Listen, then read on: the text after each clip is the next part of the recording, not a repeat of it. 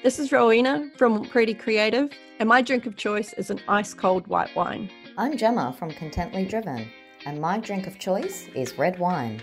And I'm Mikala from Inspired Office, and my drink of choice is a sparkling white wine. Work-life wine time supports the responsible consumption of alcohol. Hello everyone and welcome to this Friday afternoon's podcast, and as always a very happy Bevy o'clock to you all. I hope you've had an incredible week, and even if you haven't, that's okay too. Happens to all of us. But it's now time to grab your bevy of choice, sit down, put your feet up, and please enjoy. It's Marketing 101 time again, where you get to listen to my voice for the next little while, and I'm here to give you all the info you need about what actually is a target market and breaking it down into its steps. Now, I'm going to begin with a very favorite quote of mine from quite a famous marketer, Peter Drucker. And he says, the aim of marketing is to understand the customer so well, the product or service fits them and sells itself. Dun, dun, dun. As I say on, and yes, I know I bang on about this, but it's because it's so important.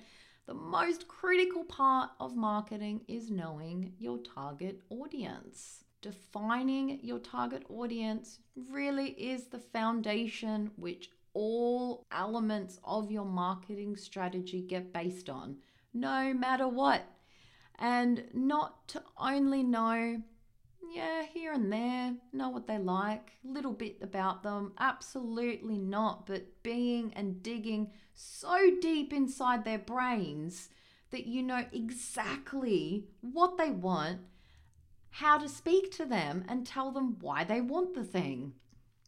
So first of all, let's begin then with what is a target market, okay?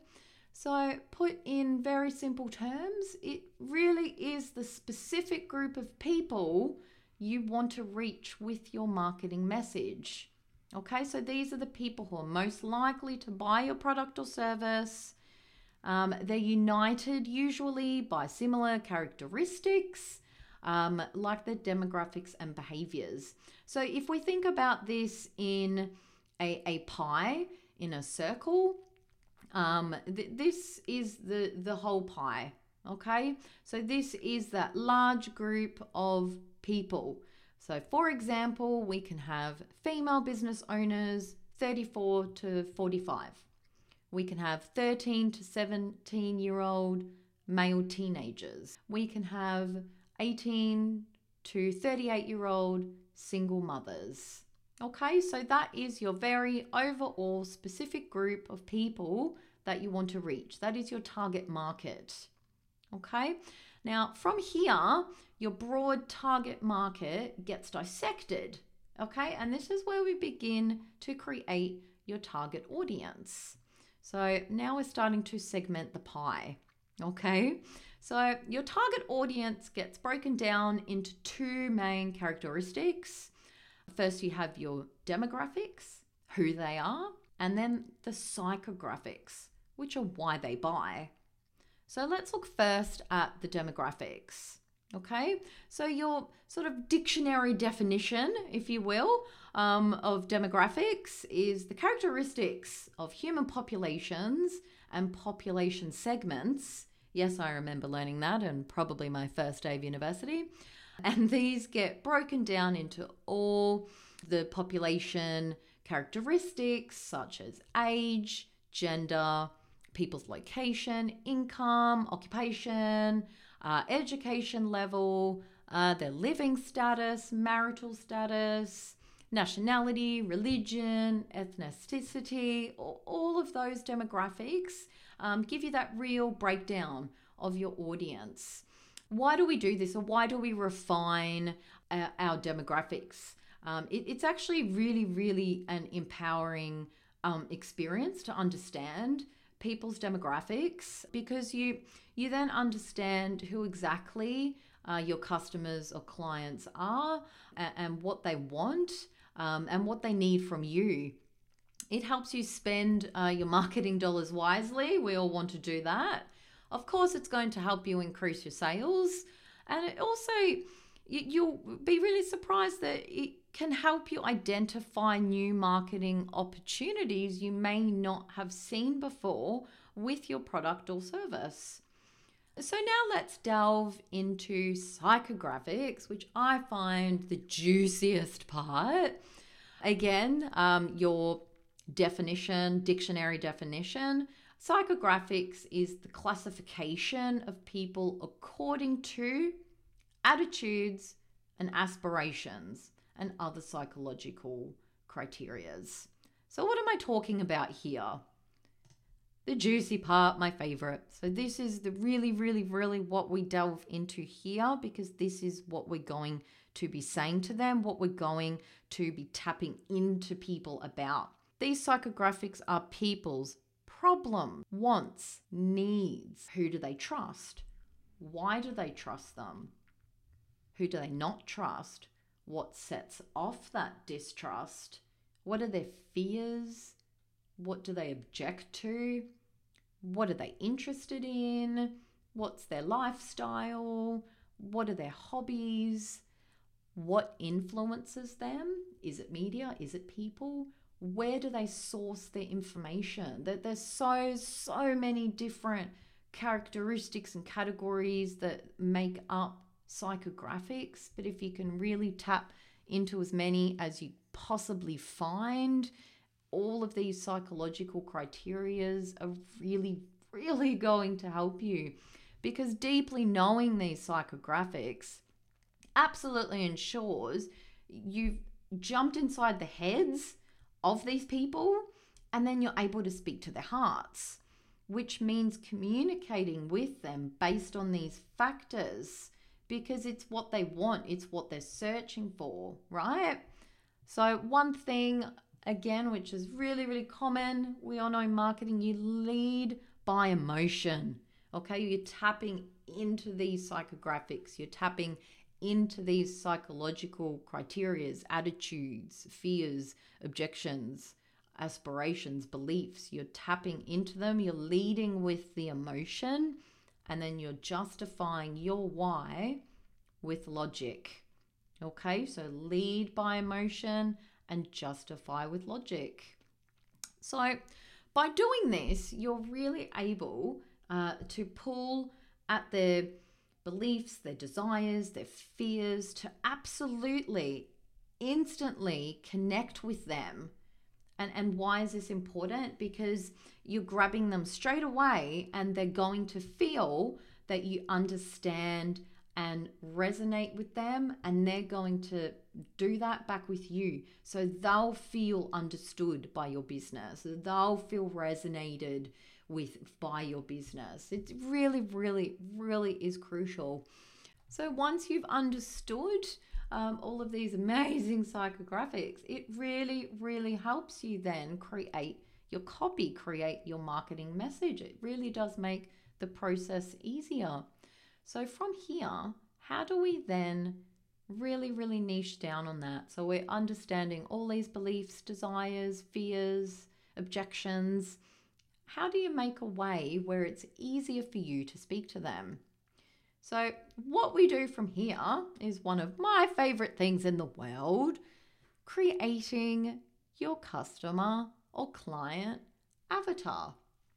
So this is your ideal client. It's the client or customer who's happy to do business with you, who you love doing business with, who sees you at exactly what it is they're looking for, because you're going to precisely solve the problem that they need solved. Now, understanding your avatar really gives you the opportunity to easily capture their attention. So why do we want to do this? Because it makes it easier for you to resonate and connect with them, make them feel heard and understood. You're solving their problems, you're meeting their needs, You're making them feel they're in the right place because you've met their needs. You've stolen their heart. You give them what they want. You give them what they need. And you connect with them in a way that they're going to keep coming back for more. So ultimately, creating a customer avatar is absolutely critical for all businesses. So how do we sort of help identify the intimate feelings of your target audience? Like I said above, we're looking at all of those questions. We want to find their problems, their needs, their wants, who do they trust, what sets off their distrust, fears, objections, etc., etc. So why do we create a customer avatar? If you're at a point where you might be struggling with your marketing communication, you might be struggling to write your copy, creating one person who's your ideal client helps you to write specifically to them. It's going to make your communication easier. It's going to make what you're saying easier if you're speaking to one person rather than trying to capture everyone within your target audience. If you focus at one person, it's going to make your writing more succinct and it's going to tell them exactly what they want. Now, don't fear this. I have many clients say to me, oh, Gemma, I don't know if I'm speaking to one person that's going to lose and extract all the others. It's actually certainly not true. You're going to capture these specific people, your customer avatar, but that never ever means you're not going to have more of the pie flow in. So if you create a customer avatar, give him or her a name. You can create two. That's fine as well. Give them a name. Write down exactly who they are, what they do in the morning, what they're looking for example, and that's really going to help you do everything easier. It's going to help all your communications. It's going to help everything that you write, and it's going to make you feel so much more in control over your copy. Now, to give you an idea of what an avatar is, I'll read you an example avatar. Meet Nikki. She's a 39-year-old mum with 2 children who lives in Tasmania in a 3-bedroom home with her husband and runs her business from there. She owns her own business providing automation and tech solutions to other women in service businesses. She's dedicated, ambitious, looking to grow and level up her business. She doesn't like salesy selling, and she prefers to work with other female business owners who are true to their brand and know their stuff just like her. She wants to create more time in her business to dedicate to her personal life, but minimize her marketing spend. She wants to attract, retain a loyal client base who'll provide excellent word of mouth about her services. Long-term business relationships offer value to her business and her clients. She's heard of SEO, using a brand tone of voice, but doesn't quite understand it. She wants to implement email marketing and conduct more market research, but doesn't have the time and fears if she changes what she's doing, her lead generation will drop. She doesn't have experience in marketing and wants to understand more to do it herself where she can. She really enjoys online courses and consuming information online. She prefers real people and courses which are short, results-driven, and actions she can take herself. She reads about marketing and business strategy through blogs in her spare time on the weekends. And if she likes something and connects with a brand, she'll make fast purchasing decisions. So that is a client avatar. So there you can really understand what she likes, what she fears, who she likes working with. And that is going to make it so easy for you to then create your own avatar and create some amazing copy. So what's next after this? You've got your target market, the piece of the pie. You've got your target audience, the segments. You've now created a personal avatar of their deepest desires, fears, and beliefs that you can speak to. So what's next? You. right? Let's not forget you. You're the most important here. Your business. You are the you in your business, which means you're the one who's going to connect with your avatar. So from here, this is the part where owning your branding, who you are and what you believe comes into play. You want your target audience to feel they already know you, they can resonate with you, they can trust you. So the most important part here is now properly understanding you and how you're going to speak to this avatar, to speak to this target audience that you know so well and connect with them on an intimate level.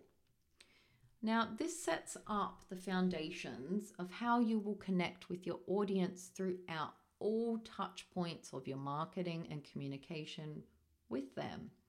So put simply, where your tone of voice and your words come into play is through everything. Your website, your social media platforms, all your blogs, lead magnets, funnels, newsletters, ebooks, guides, tutorials, videos.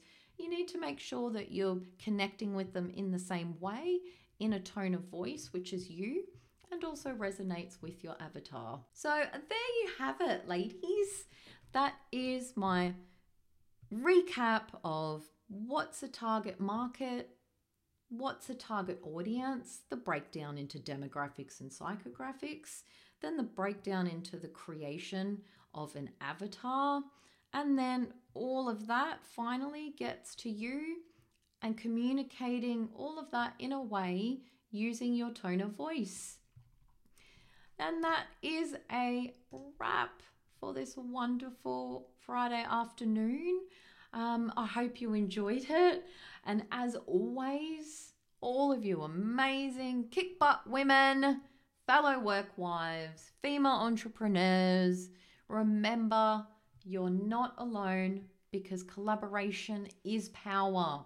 We've got each other, and most importantly, we all get it. Thanks for tuning into our podcast. If you enjoyed it, hit subscribe.